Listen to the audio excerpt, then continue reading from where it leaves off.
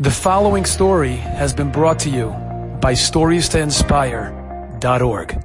In Lakewood today, there's a fellow by the name of Shmuel Newman.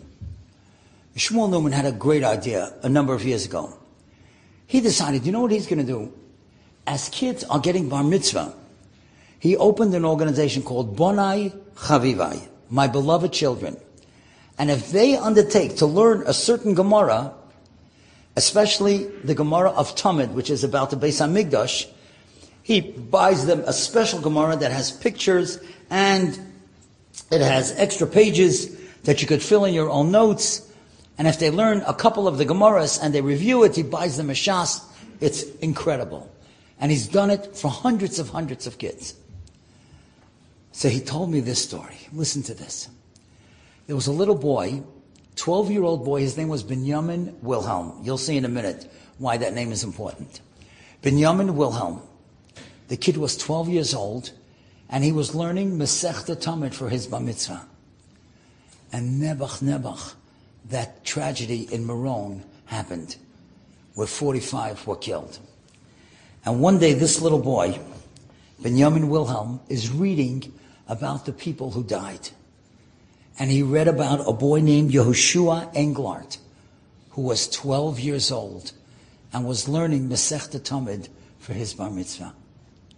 That's what he was doing. And so he went to his mother, this boy from Lakewood, and he said, Ma, I want to learn Masechta Tamid, L'Zeicha Nishmas, in memory of that boy, because he was my age and he was doing the same thing I was doing. So the mother said, why don't you write a letter to the parents of that boy and tell them that's what you're doing? It would be so touching and so moving. And so he sat down and he wrote this letter. Dear Rabbi and Mrs. Englert, my name is Binyamin Wilhelm. I am 12 years old. I will be bar mitzvah on the 9th day of Tishrei. I read in one of the papers that your son Yoshua was learning Masechta Tamid for his bar mitzvah. I too started to learn it. I just wanted to tell you that I will be making a siyum, Be'ezras Hashem, on Masechta Tamid. That means he's going to finish it, just like your son wanted to do. And I'm going to learn it, L'Zeicha Nishmas, your son, in honor of the soul of your son Yeshua ben Yitzchak Mendel. With love, Binyamin Wilhelm. And when she cried, when she read this letter, she knew that her husband was going to Israel. And she said, you got to find this man. Somehow you got to find him and bring him the letter. And that's what he did. And the father told me, I spoke to him. He came to the house of Rabbi Englert. And Rabbi Englert said to him, look, I want to show you a box of letters that I've gotten from all over the world. I don't understand many of them. They come from France, they come from Mexico, they come from America. I don't speak English. But this letter that you just translated from your son, that gives me comfort. Here's a little boy, 12 years old, who's thinking that another father and mother, Nebuch, who lost a child, how he could learn something for their son. What a beautiful gesture. V'yahavta lireacha, the total personality of a person. Do you know that this year, it's unbelievable. I want to tell you why Binyamin Wilhelm was special. In 1917, this little boy's great-great-grandfather in Williamsburg started Yeshiva Torah Vodaas.